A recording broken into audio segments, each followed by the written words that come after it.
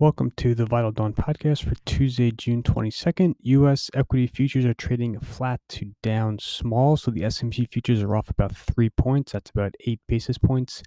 The Dow futures are off 10 points. That's about 4 basis points. There is mild underperformance in the NASDAQ. So the NASDAQ is off 25 points. That's about 20 basis points, consistent with what you saw yesterday, mild underperformance in growth stocks. But obviously in the last couple of weeks, growth has been a huge outperformer.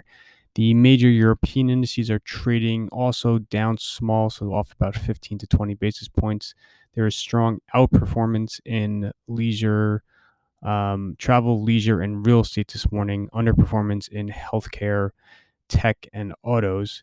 Asia generally ended higher across the board. Japan in particular was very strong as that market played catch up to the US from yesterday. The Hang Seng did lag. The Hang Seng was off about 60 basis points. There was underperformance in casinos and tech stocks in Hong Kong.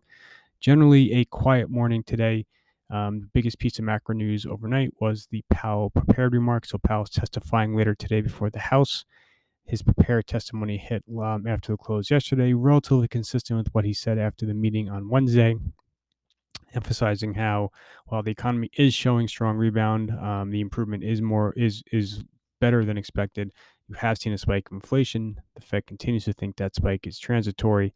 He did caveat some of the growth optimism with caution about the risks that remain on the horizon with regards to the pandemic. I suspect when we hear the full testimony today and some of the back and forth in Q&A, I think he's going to emphasize how the Fed is talking about tapering. The conversation has started, but like the New York Fed president Williams yesterday said, the economy is still not ready to see tapering take place, and it's still very premature to be talking about rate hikes. So, I generally put out a piece yesterday. I have a link to it this morning in the Vital Dawn. I think the big focus now should be on the timing and pace of tapering. I still think that December is probably the most likely month for tapering to start. Perhaps it could come a little bit early if you see very robust growth data and you don't see inflation figures trail off from the recent spike.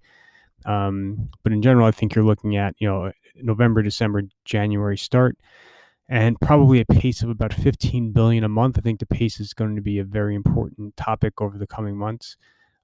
That's consistent with the prior pace as a percent of aggregate purchases when the last tapering process took place. And that would keep the purchasing going on until about the middle of next year. So, you still haven't even started tapering, and you're still talking about the balance sheet being in expansion mode until the middle of next year.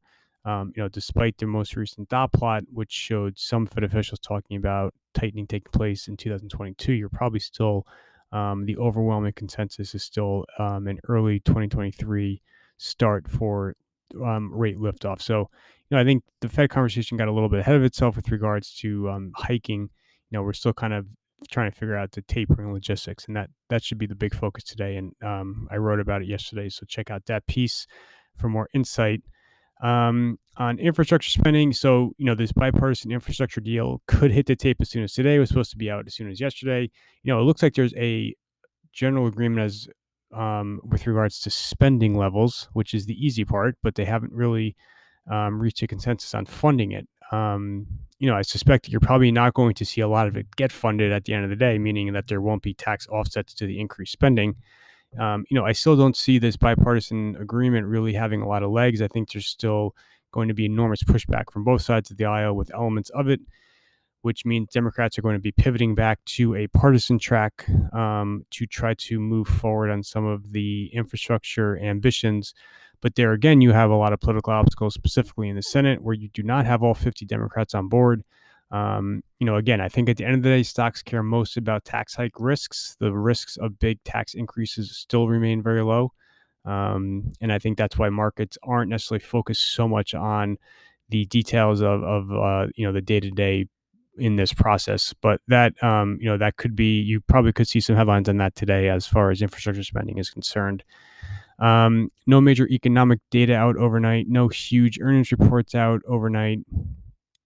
The calendar for today is still generally relatively sparse. So Powell's testimony at 2:00, that's going to be kind of the big catalyst. Otherwise, there's not a ton. Existing home sales at 10 a.m. You have a couple more Fed speakers today.